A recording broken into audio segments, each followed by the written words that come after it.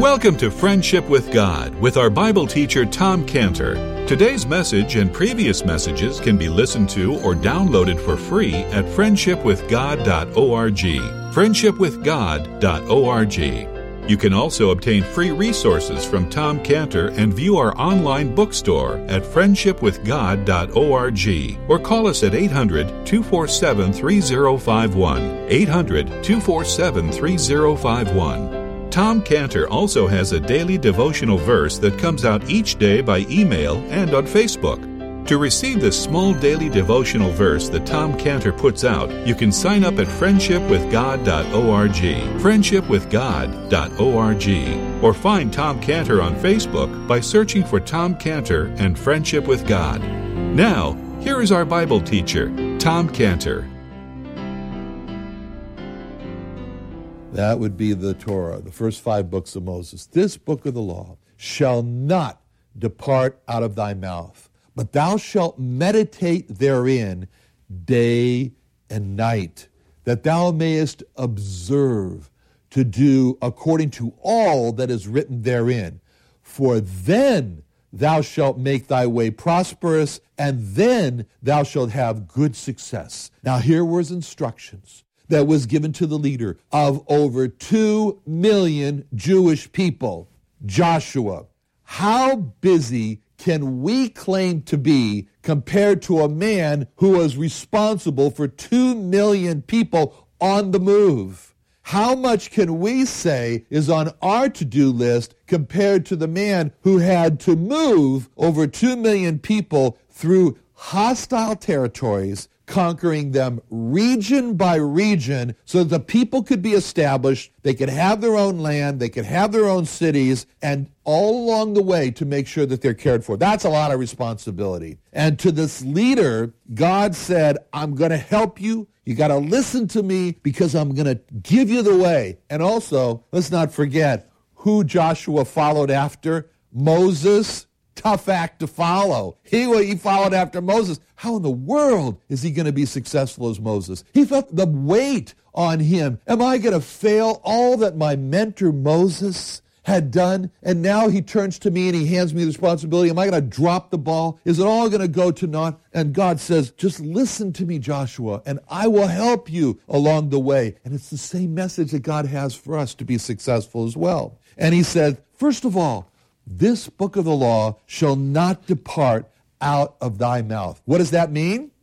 That means that if you spent any time with Joshua, you would not hear him talk about his last battle. You would not hear him talk about the strategy for the next battle. You would not hear him talk about where he has decided to camp down the people and the plan for the day after day. What would he be talking about? The Word of God. Joshua would sit down with you and he would talk about God. He would talk about what Moses wrote. And that would be the point where you might say, is he really acting responsibly, getting all absorbed in the Bible when he has so much to do? And God said to Joshua, you bet. God said to Joshua, let this consume you. Let you be absorbed. Let you be just drawn over your head into the Word of God. Meditate on it. And he said, meditate on it day and night. Joshua, you take care of my business, I'll take care of your business. When did this advice come to Joshua? At the beginning of his taking over from Moses. That's why this verse is in Joshua chapter 1. And God gave this secret to Joshua on how to be successful and how to be prosperous. This was the yearning of Joshua's heart. He was just starting out. He wanted to finish well, just like us. We start off in our life with the Lord Jesus Christ. We can start off so good, but there's a worry behind in our heads, and that is, how will I finish? Will I continue to have zeal today that I had yesterday? What's going to happen? And because we know so well, it doesn't matter how you start, it matters how you finish. And so Joshua says, how do I finish well? You know, that desire with the responsibility coming and you want to finish well, you want to do a good job for God, that's exactly how Solomon felt. Solomon, the son of David, when he took over from his father, King David. He wanted so much to be successful. He wanted his way to prosper. And God came to Solomon in a dream in 1 Kings 3. And the chapter starts out with King David telling his son, Solomon, I'm about to die. And he goes over with him everything that he's supposed to do. In other words, David is telling to Solomon, Solomon, get your pencil out, get your paper out. He says, you need to do this, you need to do this, you need to do this, because I'm going to die. How do you follow King David? And that's a tough act to follow. And in 1 Kings 3, 5 through 9, it says, in Gibeon, the Lord appeared to Solomon in a dream by night. And God said, ask what I shall give thee. Imagine that. God said to Solomon, Solomon, tell me what's on your heart.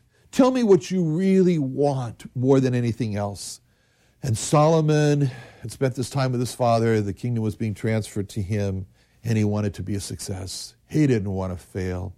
And so Solomon said, thou hast shown unto thy servant David, my father, great mercy, according as he walked before thee in truth and in righteousness and uprightness of heart with thee.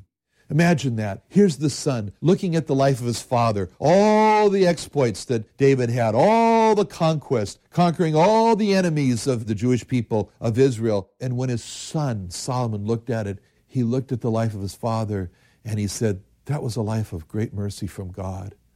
Great mercy from God. And then he went on and he said, and thou hast kept for him this great kindness, that thou hast given a son to sit on his throne. He sees himself and he says, I'm just continuing in the mercy of God. It was a great kindness of you, God, to let me, his son, sit on the throne. And he says, as it is this day. And then he makes his request. This is interesting. He says, and now, O Lord my God, thou hast made thy servant king instead of David my father, and I am but a little child. That's how he saw himself. Solomon saw himself as a little child. And then he said, I know not how to go out or come in. What a difference from a person who would inflate his chest and say, I'm up for it. You can count on me. I can rely on myself. That wasn't him at all. Solomon says, I've been given this great responsibility, and I'm just like a little child. I don't know how to come in. I don't know how to go out. What am I going to do? But he is turning to God now, and he's saying in verse 8, and thy servant is in the midst of thy people, which thou hast chosen, a great people that cannot be numbered nor counted for multitude. So this is the backdrop. He sees the responsibility. He sees that it's not just only something that David has given to him as what to do. He sees this responsibility as having come from God, what God is asking Solomon to do. He sees all this responsibility. And when he looks at himself, he says, I'm just a little child. I can't do this. I don't know how to go in. I don't know how to go out. And when he looks at David and his success, he said, mercy of God. That's the explanation. And so in verse 9, here's the request. He says to God, give therefore thy servant an understanding heart to judge thy people, that I may discern between good and bad. For who is able to judge this thy so great a people? See, he said, oh God, give me the heart of God. Give me the understanding of God in my heart so that I can understand how I'm supposed to judge this people. I can't even figure out what's good, what's bad, but you know, God, give me that discernment so that I'll be able to judge this people. Well, that desire that Solomon had in his heart is the same desire that Joshua had as he was taking over from Moses. And just like Solomon, Joshua was thinking, this is a really hard act to follow. I'm going to fail. I'm going to drop the ball. And so God gave to Joshua the secret. What was the secret? Number one, don't stop talking about the Word of God. You bring the conversation over to the Bible, over to the Word of God. The Bible, the Word of God, it's not in this compartment of your life while you have other Bible-less compartments of your life. It is all of your life. So he says, don't stop talking about it. Talking, one. Two, meditate. He says, meditate on the Word of God, your constant thought. Think about what the Bible says, like a cow brings up the cud and re-chews it. And that's what you should do with the Word of God, is you meditate on it, chew it again, think about it again, extract some new information, some new nutrient for the soul. Extract that out of the Word of God. That's the term, meditate, chew its cud. Number 3, he was telling Joshua, do not be religious. Do not be professional with the Word of God. Don't treat the Word of God like it's a job from 8 to 5 during the daytime, and then the nighttime is your own time. When God says meditate therein day and night, he means day and night. Daytime is for your job. Nighttime is normally the time when you were off your job, when you turn your job off. He says, but with the Word of God, you don't do that, because the Word of God is for your daytime and your nighttime. Thou shalt meditate therein day and night. Do not treat this Word professionally, from which you take a break. You don't take a break from breathing. If you did, you'd die. And so in the same way, he says, do not take a break from the Word of God. And then number 4, he says, don't just try to learn what the Bible says, but learn it so that you can obey it. Learn it so that you can incorporate it into your life. Be ye not hearers of the word only, but be ye doers of the word. Because the Bible says, if you are only a hearer of the word and not a doer of the word, you deceive yourself. That whole process is the process of adopting the Word of God, like the father who will adopt the full-grown man. And that's what the king was required to do during the copying process as he was working on it. That's why whenever you think of the name Deuteronomy, second law, I want you to think about all the depth of the meaning of writing the second law. I want you to picture that king as he wrote meticulously those Hebrew characters with his pen and ink. And as he did, and think about all the responsibility he had, but as he did, he wasn't like, okay, let me get this down. Oh, no. As he did, he was writing those characters and praying, oh God, as I write these characters on this piece of papyrus, please write these characters on my heart. I don't mean just to memorize it. I mean to have the meaning of it. I mean to be able to have it be my constant conversation, my constant thought, my constant occupation day and night. Help me, oh God, as I write these letters here, that I might adopt these to be my law, to be that process of adoption. That's what the word Deuteronomy should mean to us every time we say it. Go back to that verse. Go back to that scene. Go back to that process of the king adopting the word to be his own. That's the meaning of the meaning of the name Deuteronomy from that verse. Such a blessing. Now, as we have seen, the other names, Genesis, Bereshit means beginning. The name in Hebrew for the book we are studying here in Exodus is the word comes from names, Shmot, from Shem, meaning name, and Shmot, names. Why? Because the first verse in Exodus 1 says, and these are the names, these are the Shmot of the children of Israel. So that's how it got its name. Now, the next book is the book of Leviticus. Leviticus is Greek. It means having to do from the priests. But in Hebrew, it's not called Leviticus. It's called Vayikra. Vayikra means called, and he called. Why is the book of Leviticus named and he called Vayikra? Because this is the first Hebrew word in the book of Leviticus. And the Lord called unto Moses. And so that the book of Numbers, and of course, we understand what the word numbers mean, but in Hebrew, that book is called Bamidbar. Bamidbar means in the desert. And that again comes from the first verse of Numbers where it says, and the Lord spake unto Moses in the wilderness or in the desert. Now, as we look at the book of Exodus and we come to it, we want to first of all step back and look at an overview of the book. In other words, a breakdown of the book of Exodus from a bit of a distance. And we're going to see that God hears their cry. Why? Because that's who God is. God is described as a person who is in Psalm 22:24. He hath not despised nor abhorred the affliction of the afflicted, neither hath he hid his face. away from him. For when he cried unto him, he heard.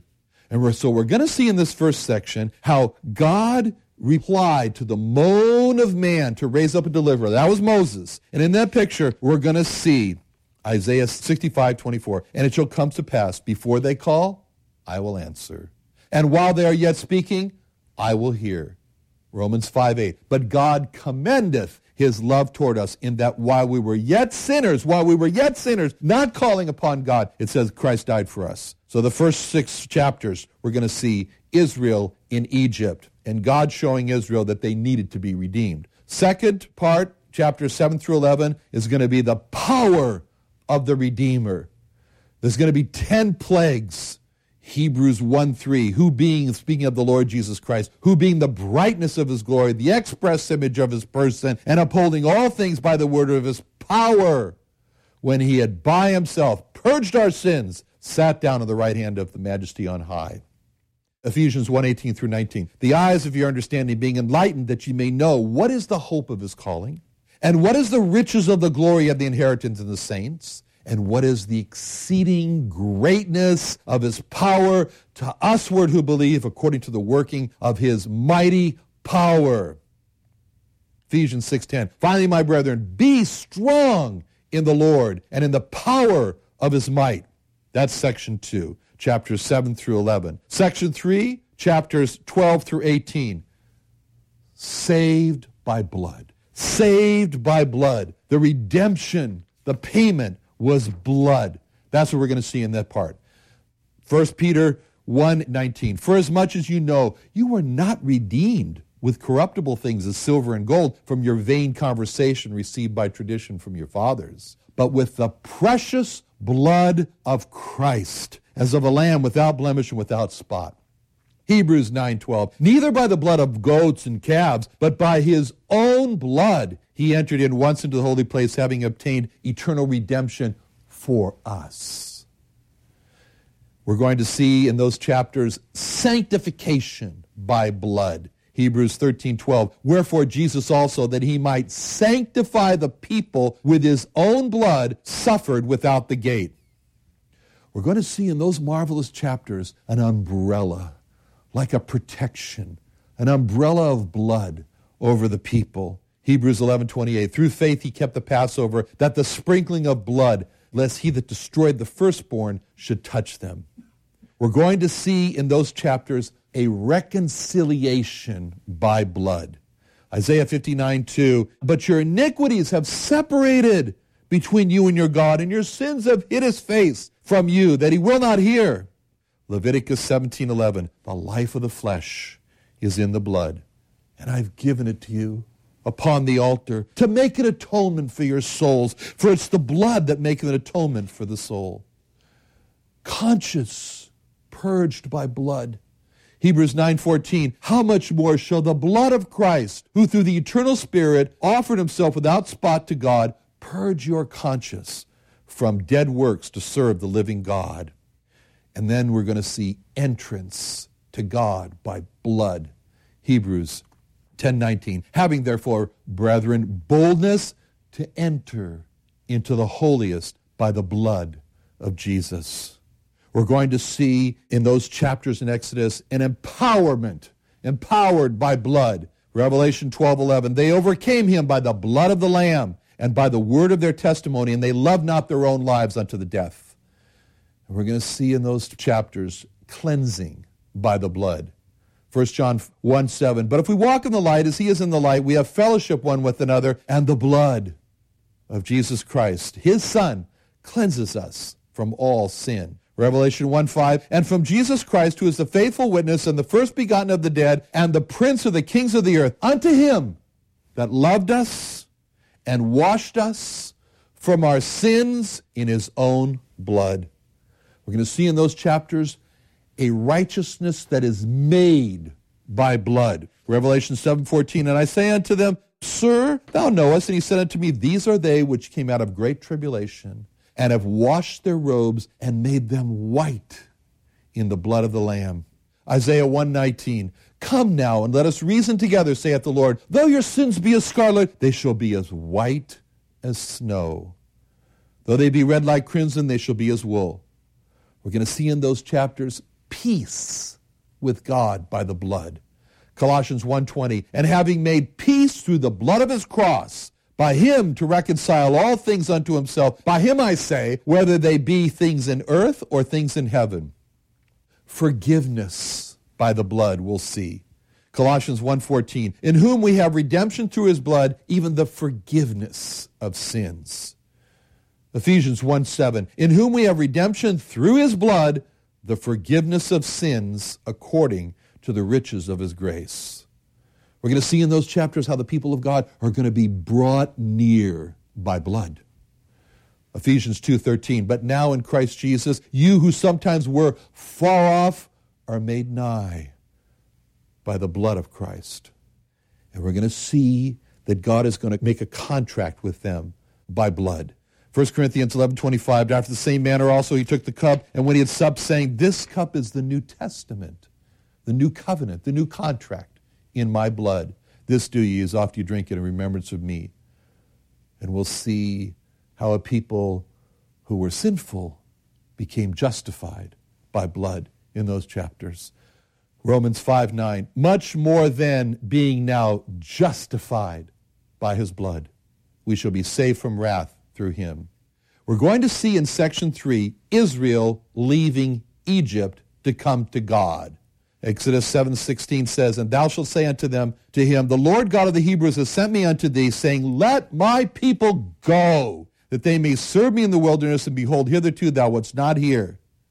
And this is going to illustrate for us our leaving the world to come to God. 1 Thessalonians 1:9, for they themselves show us what manner of entering in we had unto you, how you turned to God from idols to serve the living and true God.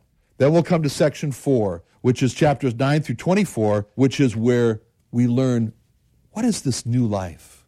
It's a life of holiness. It's a life where the law of God describes to us the one we love the most.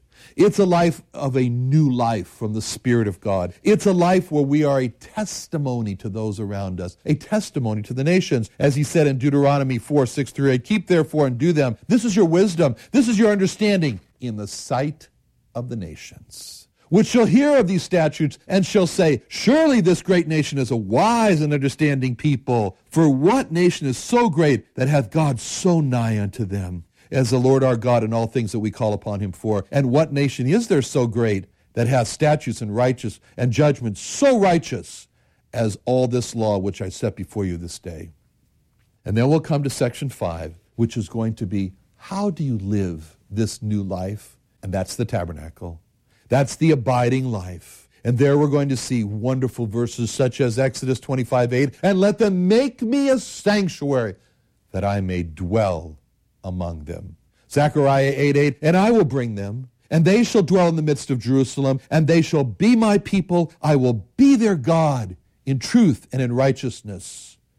And as we said already, 2 Corinthians 6:16, you are the temple of the living God. As God has said, I will dwell in them and walk in them, and I will be their God, and they shall be my people. This is going to be a great study as we embark and take our journey through God's book of Exodus. Let's pray. Father, thank you so much for such a great book as you have entrusted to our hands. Help us, Lord, to faithfully, Lord, study it. Faithfully seek you for the meaning of it. Faithfully incorporate it so that it changes our lives. Thank you for hearing us today in Jesus' name. Amen.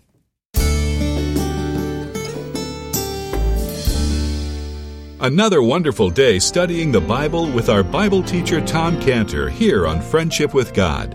Don't forget that today's message and previous messages can be listened to and downloaded for free at friendshipwithgod.org.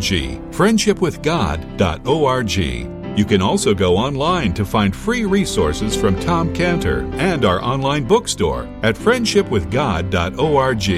You can also find Tom Cantor on Facebook, and you can also go to friendshipwithgod.org and sign up for his daily devotional. Tom Cantor is also the founder of Israel Restoration Ministries. You can visit that website at israelrestorationministries.org. You can write to Tom Cantor at P.O. Box 711330, P.O. Box 711330, Santee, California. Santee, California 92071. Or email Tom Cantor at tomcantor@friendshipwithgod.org. Tom Cantor at friendshipwithgod.org. Or for more information about Tom Cantor and Friendship with God and Israel Restoration Ministries, call us at 800-247-3051. What are you doing Sunday nights? Join Friendship with God radio Bible teacher Tom Cantor of the Friendship with God Fellowship Church every Sunday night at 5:30 p.m.